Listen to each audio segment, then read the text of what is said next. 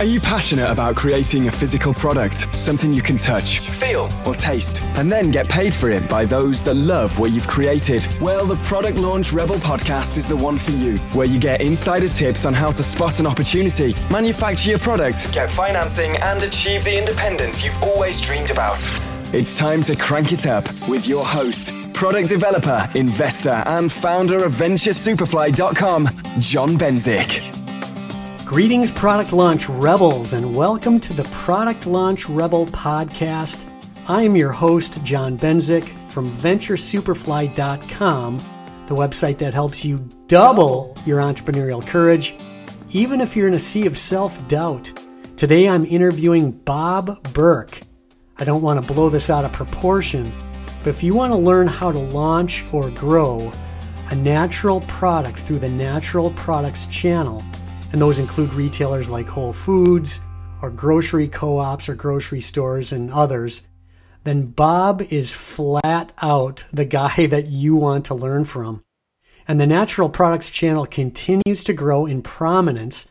It seems that every day we're seeing new organic, gluten-free, locally produced or sustainable products entering the market.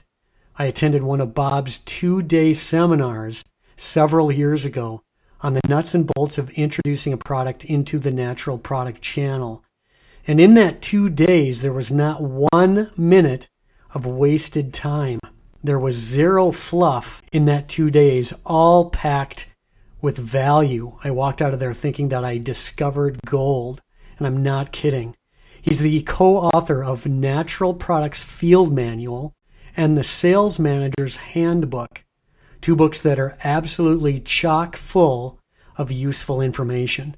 He's worked with companies such as Annie's Homegrown, Oregon Chai, Snyder's of Hanover, Kellogg's, General Mills, Mighty Leaf Tea, Nature's Path, and scores of others.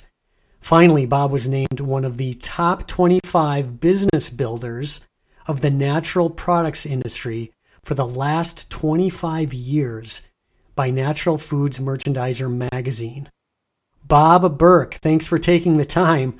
It's an honor to have you here, and welcome to the Product Launch Rebel podcast. Well, thanks so much, John. Really glad to be here, and would love to talk more about what an exciting place this is. Yeah, well, it certainly is, so thank you so much for being here. Bob, let's start out sort of basics about your background and expertise. What are the scope of services that you offer to natural food product companies and entrepreneurs? What are your areas of expertise?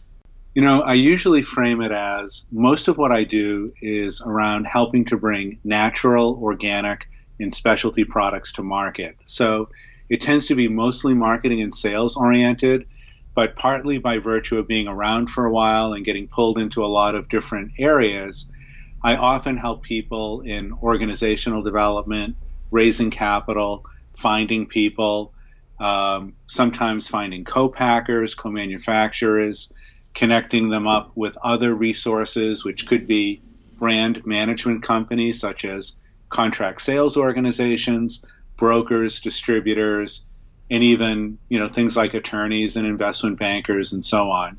So it's really around helping people grow, helping them identify, clarify their objectives, their timeline, what resources they have, and then helping them achieve them.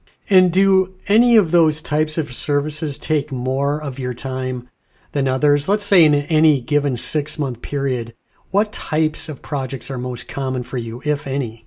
I do a variety of things, and they range from doing one-off consulting days, where I might do a sort of a sales audit or a workshop or sort of a one-day growth plan where I'll give a company a simple common sense info request to put me in the picture. I'll also have a fairly general 2-page agenda where they can line out the things that aren't relevant and timely right now, or conversely highlight the areas that are. We'll spend the better part of a day together, and they'll leave with a pretty solid action plan, call it a 6-month plan, to-do list, etc. I also work on retainer, where we'll talk about what the company wants to accomplish over what period of time, and, mutually agree, does that seem like a day a month, 2 days a month, more or less, and so on.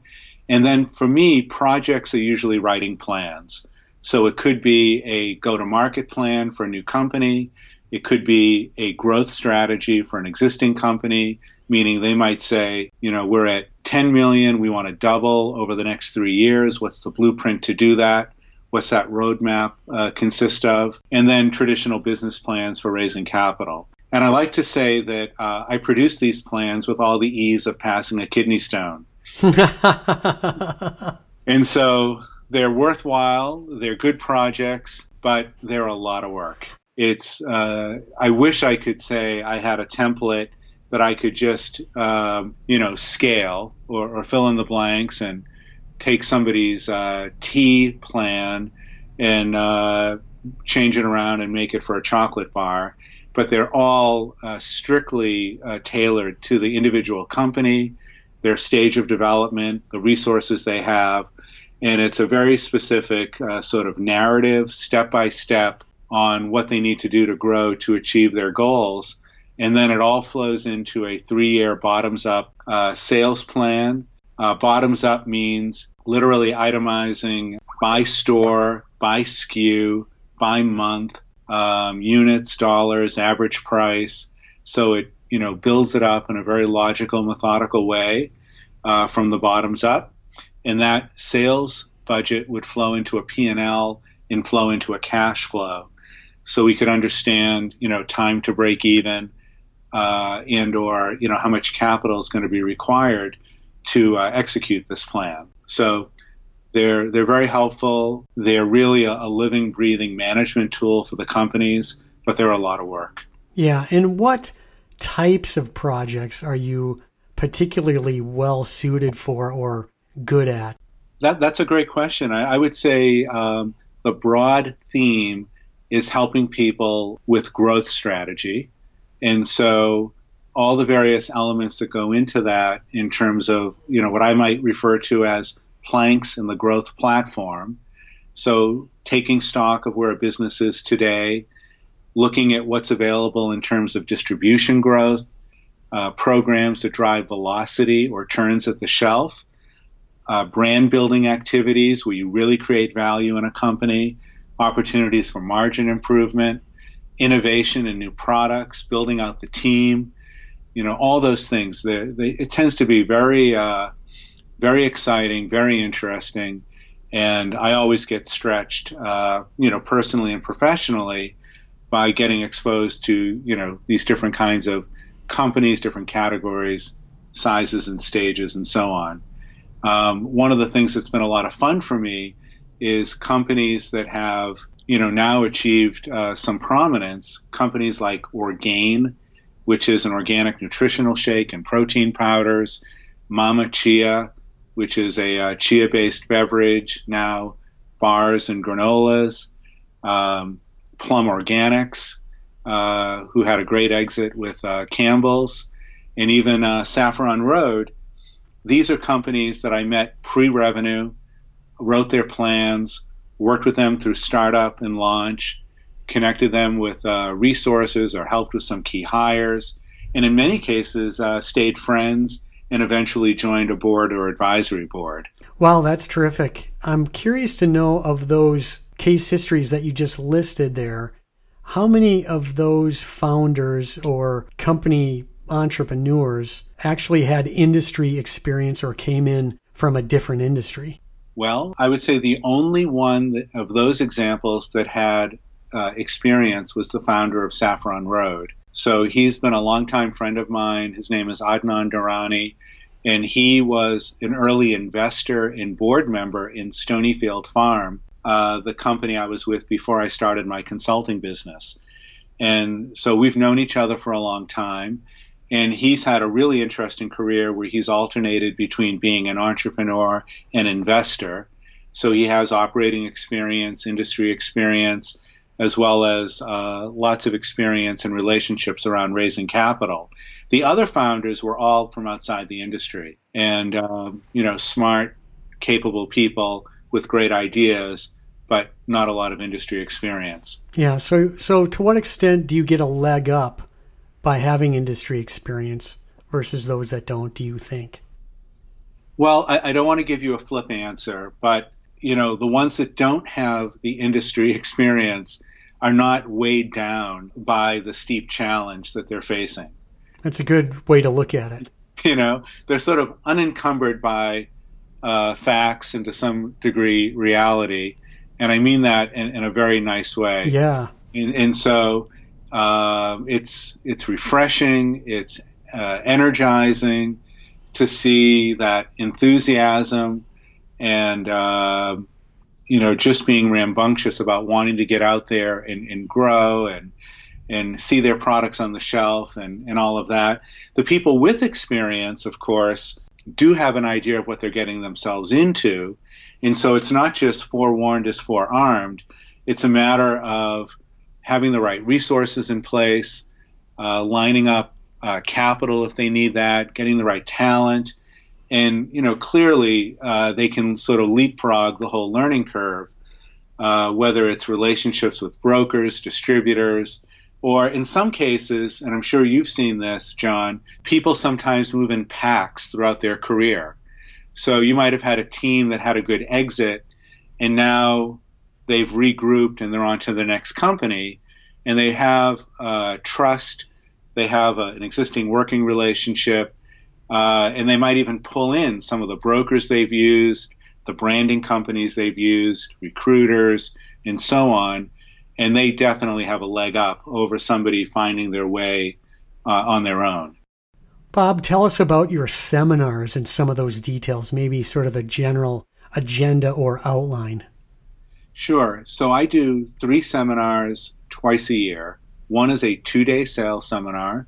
I do it with my friend John Majuri, who is a former Ahold or Stop and Shop category manager, has now been a broker for about 14 years. And we bring in probably about 10 or 12 experts in their field. And they could be e-com experts. We have a former Whole Foods grocery director on navigating Whole Foods. We bring in spins on using syndicated data. We've been bringing in more customers, such as senior people from UNFI and Ahold. And those are distributors. Well, UNFI is a distributor. Ahold is a retailer. We've also brought in people from the National Co-op Grocers Association. Those are natural food retailers, and INFRA, which is the Independent Natural Food Retailer Association. And the nice thing about the seminars is we do focus on nuts and bolts content, but it also makes for really good networking with your peers as well as with the speakers who are there. Yeah, and that's for sure. I think that was one of the big unexpected takeaways that I had, is these 30 people that I met at the 2-day program were all maybe a year or two ahead of me. And so I could just, contact them at any time and get the real practical help from them from time to time. It was terrific. That's great. I'm so happy to hear that. On the financing seminar, we learned along the way that so many entrepreneurs get their heads handed to them the first time they go out and raise capital. So I teamed up with a friend of mine, Mike Bergmeyer from Whipstitch Capital. He's an investment banker, and we do a full day focused on deal structure, valuations, term sheets, and we have a small VC, we have a bigger VC, we have an angel, we often have a strategic investor, such as a larger CPG, or recently we had Whole Foods in, and we have a debt expert. And we also have an entrepreneur who's been through the process, who sort of tells war stories, what they would have done differently, learnings, and so on. And who attends these programs? Well, for the financing one, the majority of attendees are founders. We sometimes have CFOs, and we sometimes have what I would call executives in transition. So someone who might be looking to buy into a company, start a company, partner up with an entrepreneur, and so on. On the sales side, it's really all over the map. We probably have about a third of the people are founders, CEOs, We'll have VPs of sales, national sales managers, regional managers, heads of marketing, customer service, and even sometimes CFOs, because we spend a lot of time talking about trade spending. What has been the highlight of your career as a consultant? Boy, that is a hard one. It's really been gratifying. And if I were to not sound too virtuous, I would say one of the biggest ongoing pleasures I get are the opportunities to stretch myself in new areas. And so I've been consulting now for about 20 years. Prior to that, I ran marketing and sales at Stonyfield Farm for 11 years. And I had deep knowledge in refrigerated distribution, perishable products, dairy, certainly yogurt, cultured products, etc. My first year consulting, I didn't work with a single dairy product, certainly no other yogurt products, but I doubled what I knew because I was working with new categories, shelf-stable, dry grocery, people like Oregon Chai, Annie's Homegrown, etc. I learned about case stacks and end caps and shippers and all kinds of other considerations. And then over the years have worked in almost every category from personal care and supplements, cleaning products, pet products, all the various categories of grocery, dairy, frozen, and even, things like meat and seafood. So that has really stretched me. And then because I intersect with so many investors of all kinds, I got really involved in terms of what they're looking for by working as an advisor to CEOs and founders and leadership teams. Financing is always a critical part of it. And even though I came up through marketing and sales, here I am in my 11th year of giving seminars on raising capital.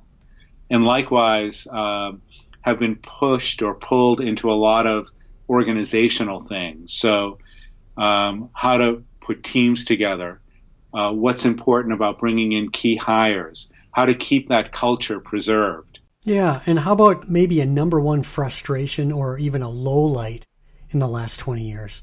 I probably work too much, and I don't think I'm a relentless, obsessive workaholic as much as part of, for everyone who's listening who has a home office, how easy it is to, after dinner, go do a few hours of work or go do this or go do that. So I've had the nice balance of, because I've been self-employed, having a fair amount of freedom that, coaching my kids in sports when they were young or bringing them on trips with me when I've had the opportunities to go abroad or go to interesting places.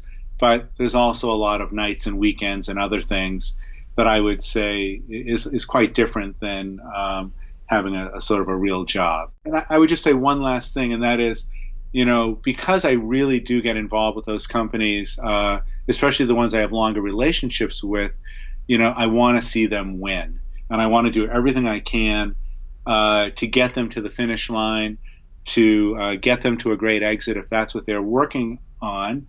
But at the same time, some of what I do is, and this is a horrible expression, but I do hospice, which is talking candidly and frankly to founders and saying, hey, you gave it your best shot.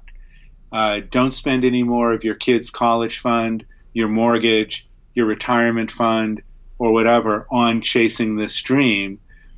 It's going to be too hard to connect the dots, and it's time to sort of wind it down and do something else. Very interesting. Let's shift gears a little bit and talk about the nature of the natural products channel. Bob, a lot of people have ideas for food and beverage products, but they're not familiar with selling through the natural foods channel. And all channels have their differences. Can you help our listeners understand the natural foods channel? Who are the players? What are their roles? And what are those players looking for? And let's just keep it brief, just sort of an overview. Sure. So if you look at any one of the sort of industry directories or for example, Natural Food Merchandiser magazine is a leading trade publication. They'll say that the natural channel is comprised of anywhere from 9,000 to 11,000 stores. And that's everything from mom and pop, vitamin shops to Whole Foods. And for most people entering the channel, if you think in terms of 80-20, there are about 15 or 1,600 sort of A stores. And when I'm saying that in the context of sort of like A, B, C, and so an A store in my parlance would be a Whole Foods, a Sprouts, maybe one of the infra stores that I mentioned earlier. These are large independents or small chains. And this is where you would really focus your time and attention around entering the channel, building out your distribution. Getting authorized here would leverage you into the larger national distributors like UNFI and KeHE, as well as some of the regional ones as well. So I'm talking chains like Whole Foods, Sprouts, Earth Fare, PCC.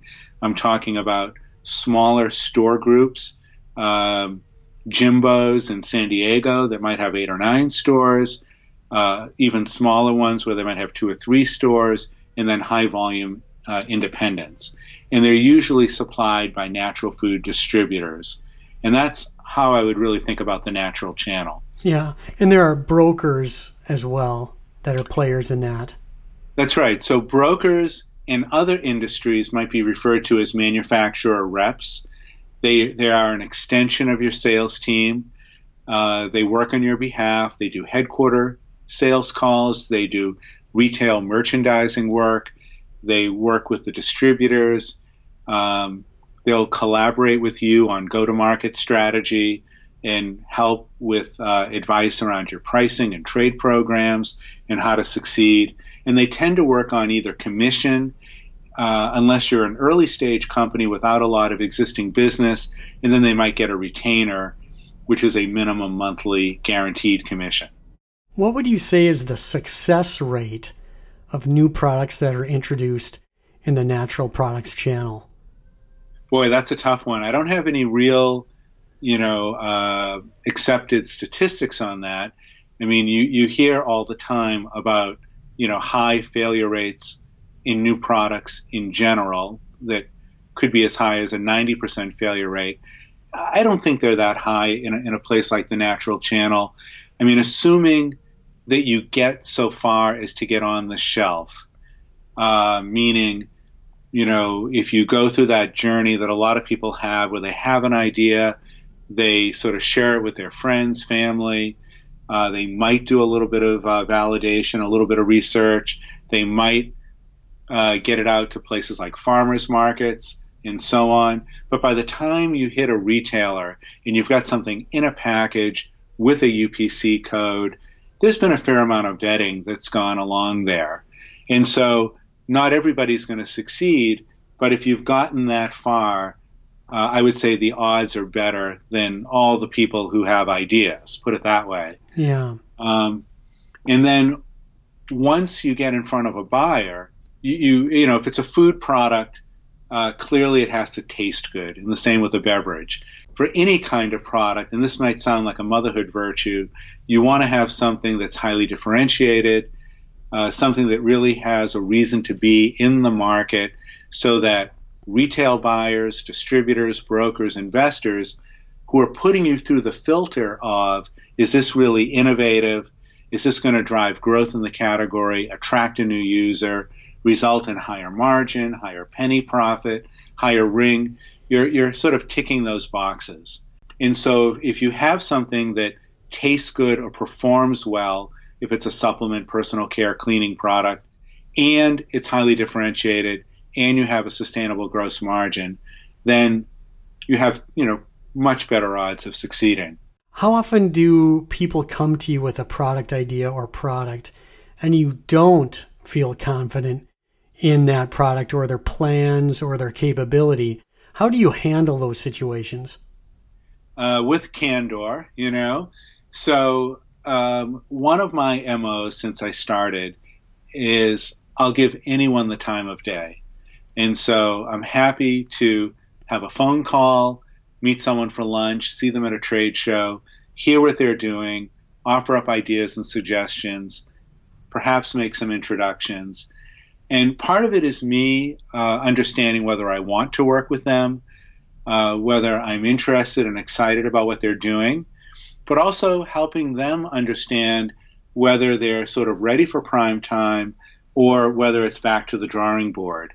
So one of the most common areas that needs more work, I mean, let's say the product looks good, tastes good, all of that. Then it might be looking at the branding and the package designing, whether that's looking good. And then one crux issue is whether they have a viable gross margin. And so a good rule of thumb for most food and beverage products is 40%. And when I say gross margin, I mean net sales minus cost of goods equals gross profit divided back into net sales. And so if they're in the 30s and they have a line of sight to 40 with some reasonable scale, that's fine. If they're in the 20s or teens, it really is back to the drawing board, where they might have to think about reformulating, different size, different case pack, different ingredients, or whatever it takes so that they have a fighting shot at profitability by having a viable gross margin. So again, it's being candid, it's being frank, not doing any favors, shining someone on where they really don't have the potential to make a go of it. Bob, in your experience, what is the top frustration of a first-time entrepreneur in this space? Well, there's probably a few, right? So some of the most common frustrations is just, sort of breaking in, getting your first sort of beachhead accounts. Whole Foods, for example, has been a fantastic customer for so many companies, but they are sometimes also the most exasperating retailer to work with. For a long time, they've been very decentralized, where it was hard for people to understand where the power really resided.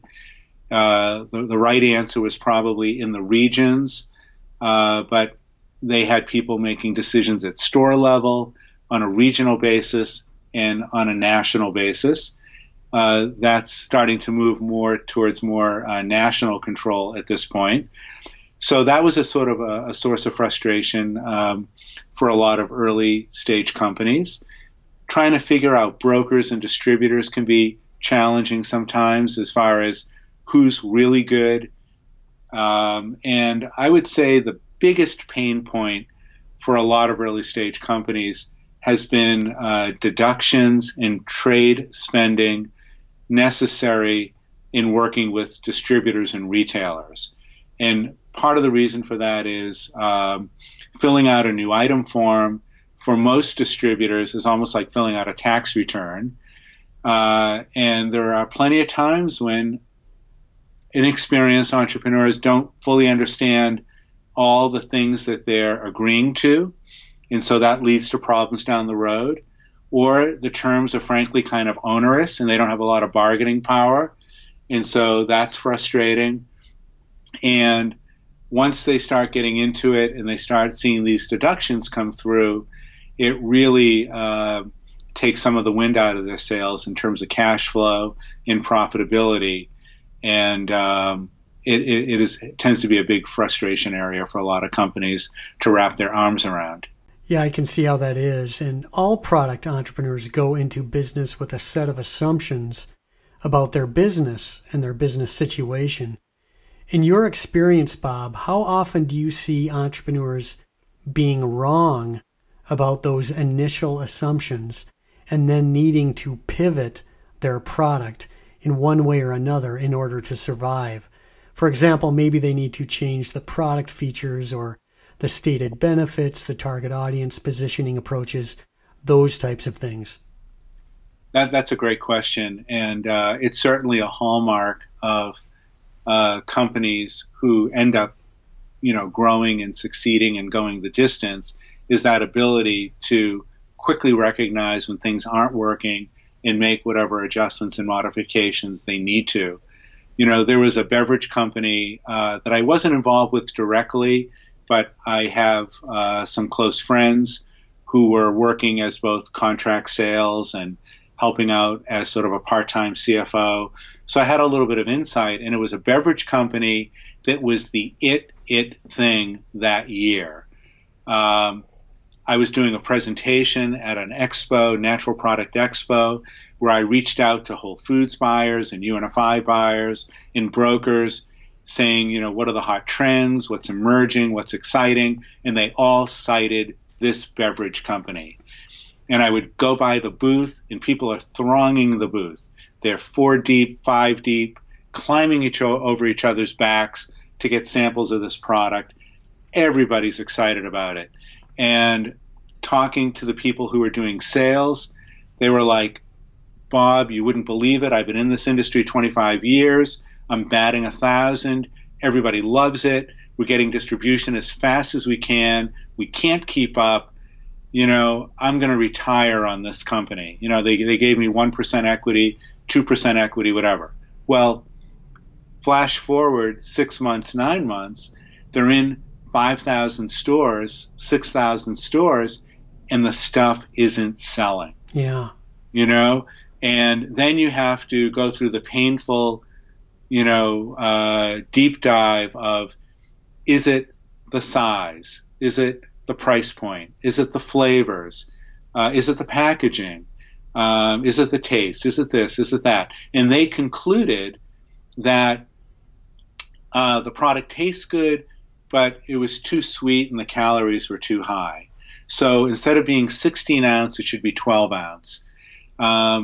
Instead of $3.99, it should be $2.99.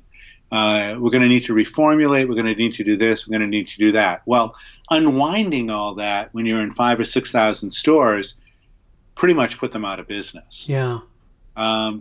Another example is I mentioned Plum Organic. Now, that's an example where the founder had this notion of doing frozen organic baby food.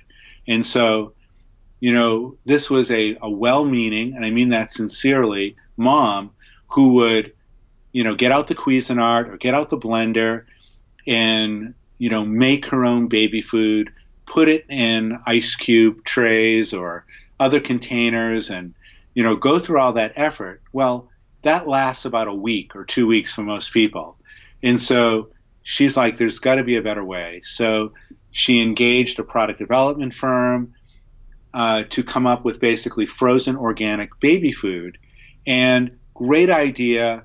Everybody we showed it to loved the concept. We engaged a leading market research firm who did formal, quantitative, sophisticated market research. The results were off the charts.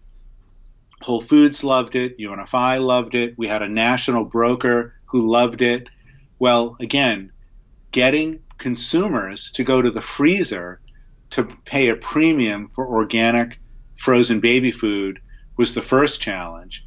Then on an everyday basis, it's like planning ahead to thaw it out. You don't want to put it in the microwave. You don't want to scald the baby, you know, on and on and on. So once it was in the market, we found there were a lot of challenges that weren't quite anticipated.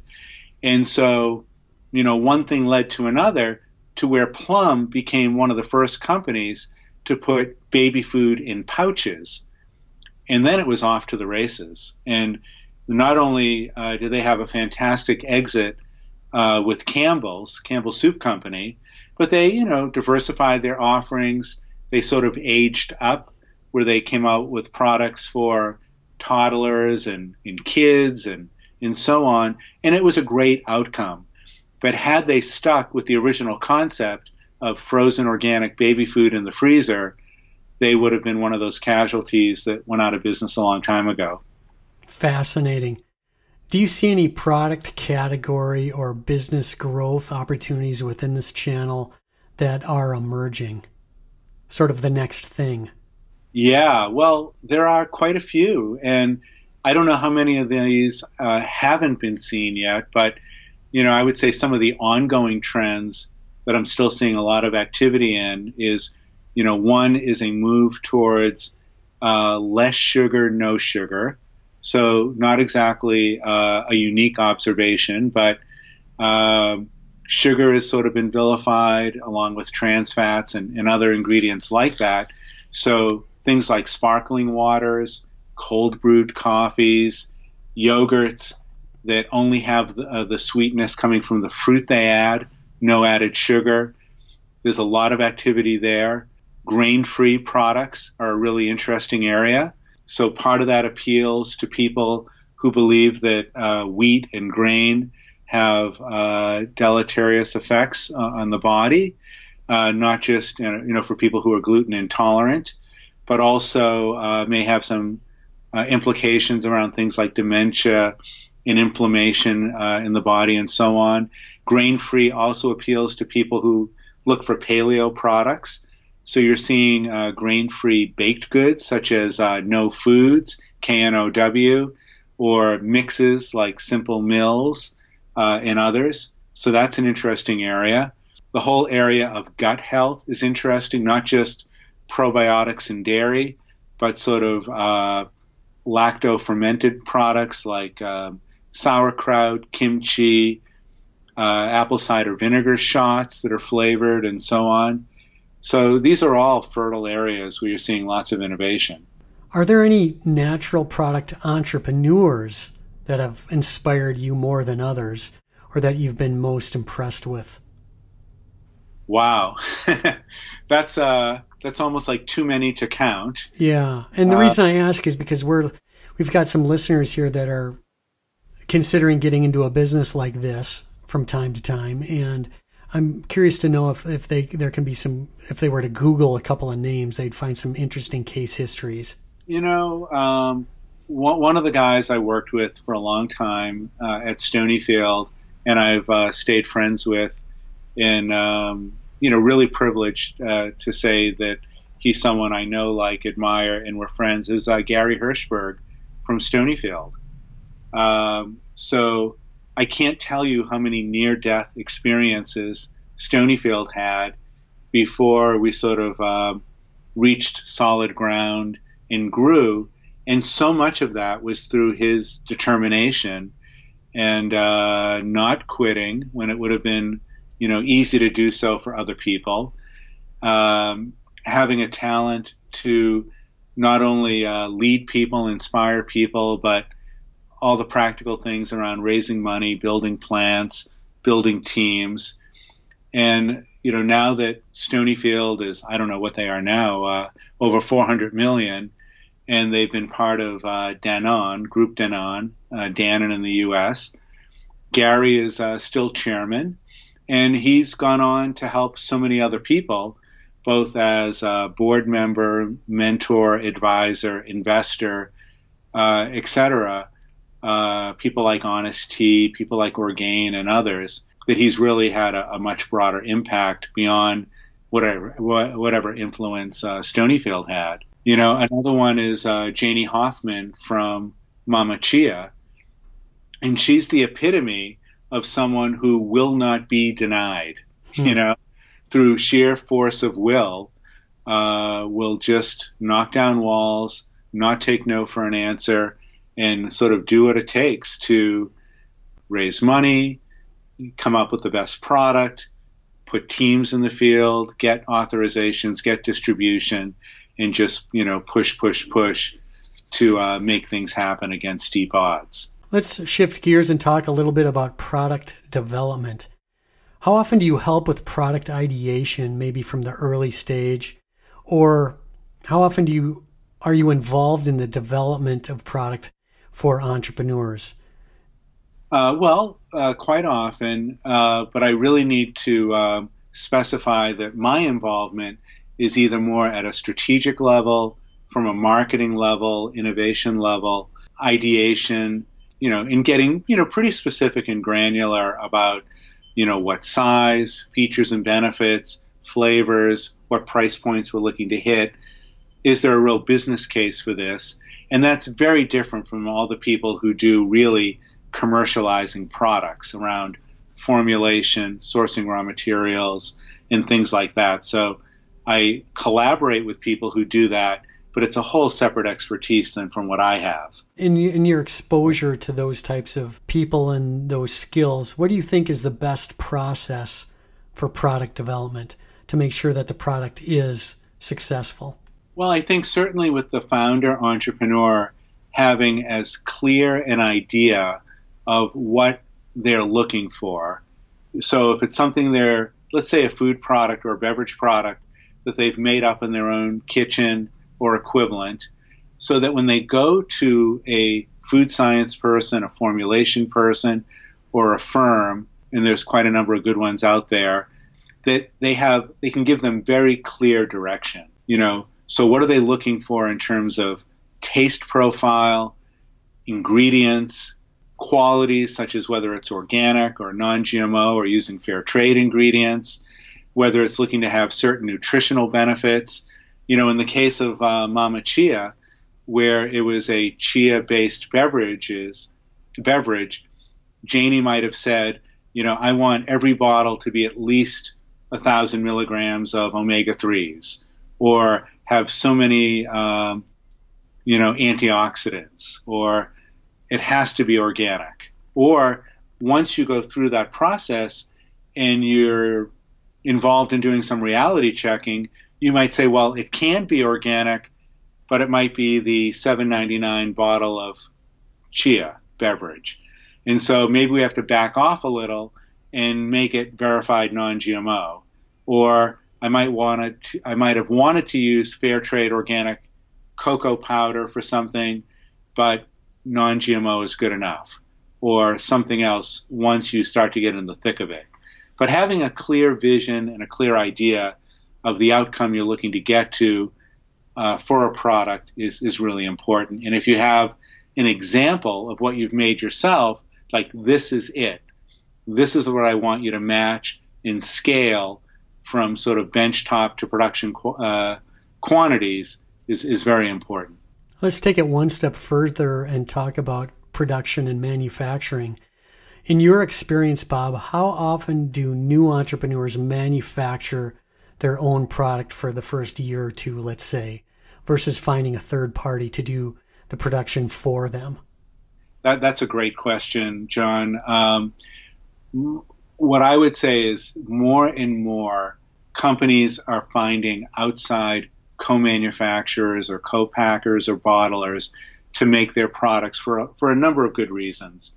And the ones who make it themselves are usually doing something very, very unique or proprietary. For example, over the years, I've done work with Hail Mary, which is a raw, vegan, gluten-free product where there just isn't a lot of capacity out there among co-manufacturers. Or I was on the phone earlier today with someone who's really focused on doing allergen-free cookies. So finding a plant who's soy-free, dairy-free, nut-free, egg-free, on and on and on, is a real challenge. So someone like that might either have very few prospects, or they say, you know what, we're just going to do it ourselves. But for most companies, there's so much capacity out there with co-manufacturers. Investors generally want to see their money going into things that grow value in the company. So brand building, innovation, building out distribution. I've had investors say to entrepreneurs very flatly, we don't want our money going into stainless steel. Likewise, you don't get that value often at exit. So if you're looking to position your company for exit to a large CPG, most of the time they don't really need your plant, unless, again, you're doing something so proprietary and different that they're not already doing it within their network. But probably the most important aspect of using co-packers or co-manufacturers or not is, as a founder, you really want your time and attention going into the highest return activities, which again tend to be building out distribution, focusing on new products, focusing on brand building activities, and not running a plant. Terrific. If the production is outsourced to another production partner, What are some of the most common problems or issues to be aware of for new entrepreneurs, and how can they prepare that things go as smoothly as possible? Yeah, that's another great question. I would say, one way to think about it is almost like an analogy of when you're raising capital, so many people are focused on valuation. And what often is even more important is the term sheet.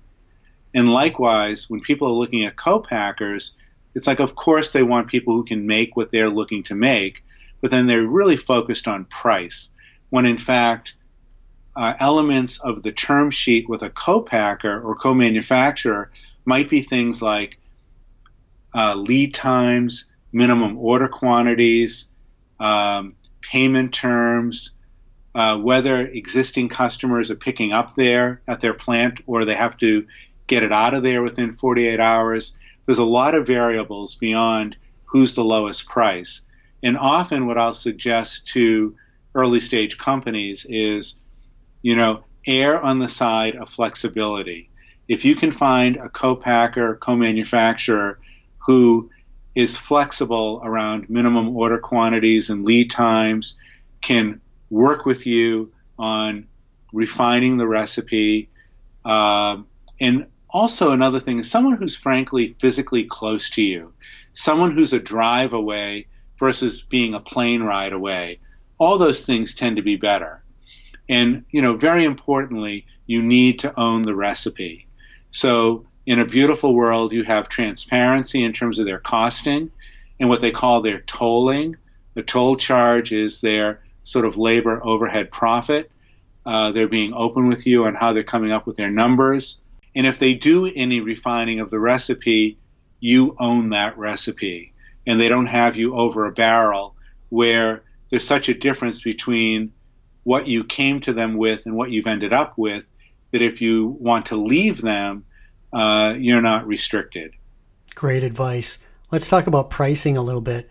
What's the best approach to pricing a new product? What factors need to be considered? Well, interestingly, sort of pricing is almost like this Rubik's Cube of a lot of different variables, and it's very, very important. So to begin with, your pricing should reflect your positioning in the category. Are you premium? Are you at parity? Are you value priced? So you really want to think about that. Secondly, you want to think about who do you view as your most direct competition, because the reality is that's how the trade and consumers are going to view you. And so where are they priced? Where are they priced on promotion? Can you hit that? Having said that, I would never be shy about getting a premium price if you've got the benefits and the quality to support that premium price. And then another factor is, will your pricing give you that viable, sustainable gross margin you need to ultimately have a profitable business? And so you're really balancing, does this reflect my positioning in the category? Does it lend itself to everyday velocity off the shelf, selling through on a brisk level on an everyday basis? Is it sort of consistent with the people I view as my most direct competitors? And does it give me an opportunity to have a rewarding and fulfilling gross margin? How often do entrepreneurs find that their initial pricing strategy was right the first time? Or do you see a lot of pricing adjustments? In the categories that I observe, not necessarily in this channel, entrepreneurs get the pricing wrong a lot. Well, I've certainly seen that happen a lot.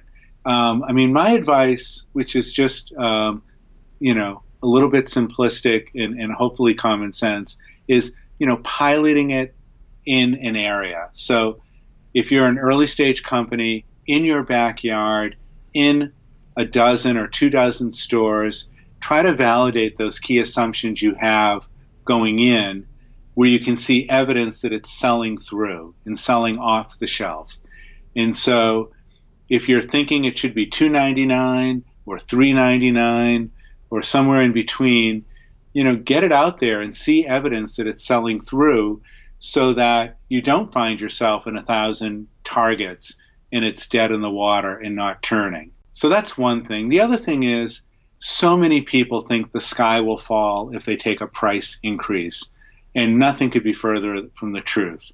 And so if you go out with a certain price point and you're not getting your gross margin, or more realistically, your costs increase. So depending on what commodities you need, if they're dairy, if they're eggs, if they're certain nuts, whatever they are, every category from time to time will have some scarcity or something else where you have unexpected cost increases, and you just can't eat it. And so having that sort of fortitude to take a price increase when you need to, so you keep your margins in that area where you can have a viable business is very important. Let's shift gears just a little bit. Let's say I'm a new entrepreneur and I've got a product that seems promising. I've got my packaging in place. I've got my product and perhaps production lined up to a degree where I can do a test in maybe 5 to 30 co-op grocery stores around a particular market area. What's the best way to prepare for approaching a distributor and retailers? That's a good question.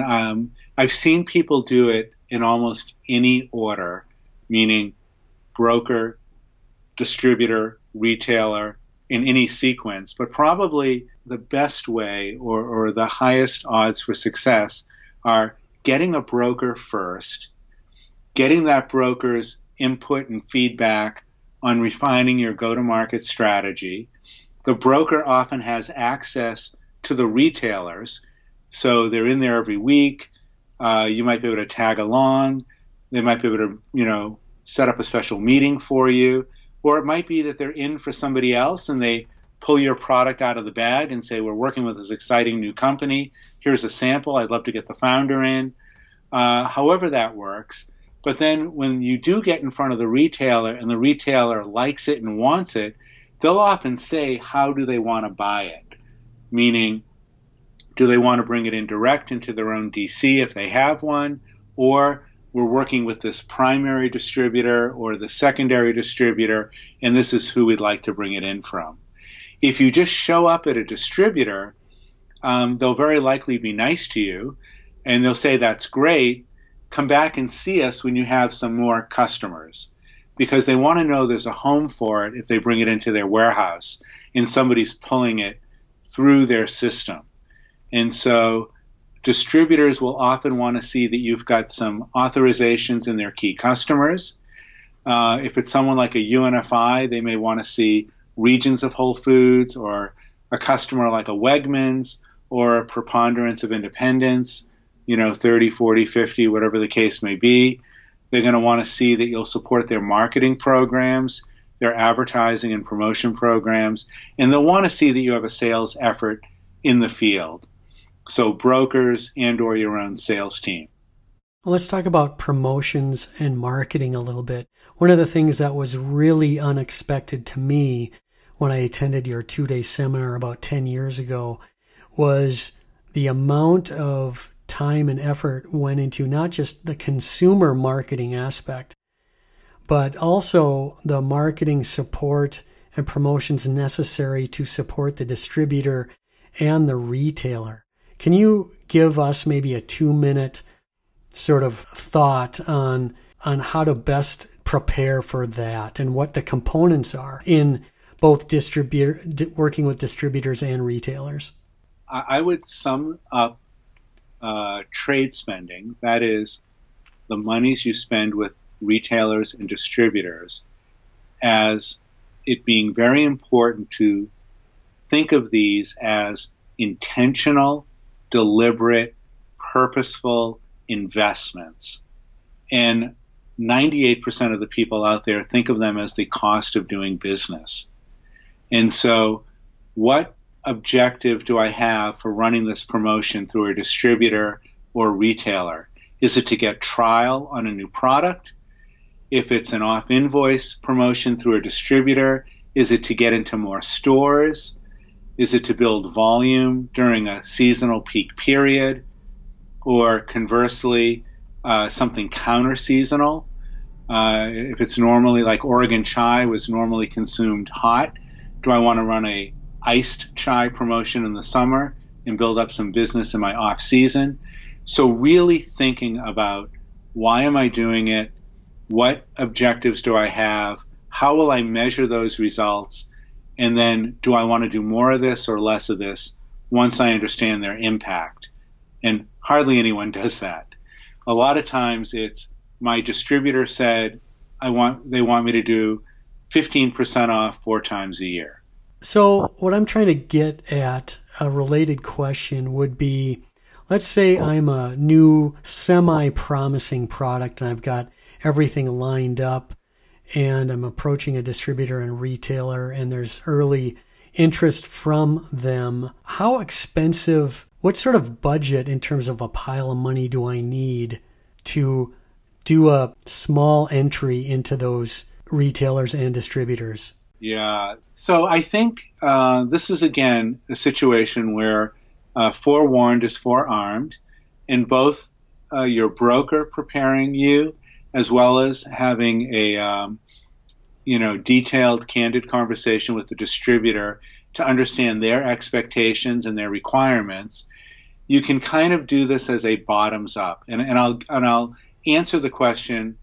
I'll try to be concise and give 2 perspectives. So one is, a rule of thumb on trade spending is it usually comes out on average around 15% of sales. Now, for earlier stage companies acquiring a lot of new distribution, doing introductory deals, free fills, slotting, it could be 20, 25% of sales. And so if you have a plan and you're looking to do 300,000, 500,000, 800,000, whatever it is for your first year, and your trade spending is coming in, let's say at 20% of sales, you're probably in the ballpark. So that's one way to look at it. And then the other is simply itemizing what the expected expenses are. So if you're going to do what you suggested, John, do a pilot in a region where you're going into, say, 30 stores or 40 stores or something like that, you might say, well, I'm going to demo each store twice. It's going to cost me $100 a demo. So what is that going to cost? If it's a Whole Foods, they might require a free fill, which means a case per store per SKU billed back to you at wholesale price. So what does that add up to be? If you're launching through a UNFI or a KeHE or even a small regional distributor, they may want you to advertise in their catalog. What are those costs? So it's as easy as just making a list of what those expected fixed costs will be, as well as some of the variable costs, such as, after being on the shelf for 8 weeks, we're going to run a 15% off promotion so that instead of $2.99, we're going to be 2 for $5 or $2.49 or something like that, as a way of getting trial and getting people to try the new product or buy a bunch of them.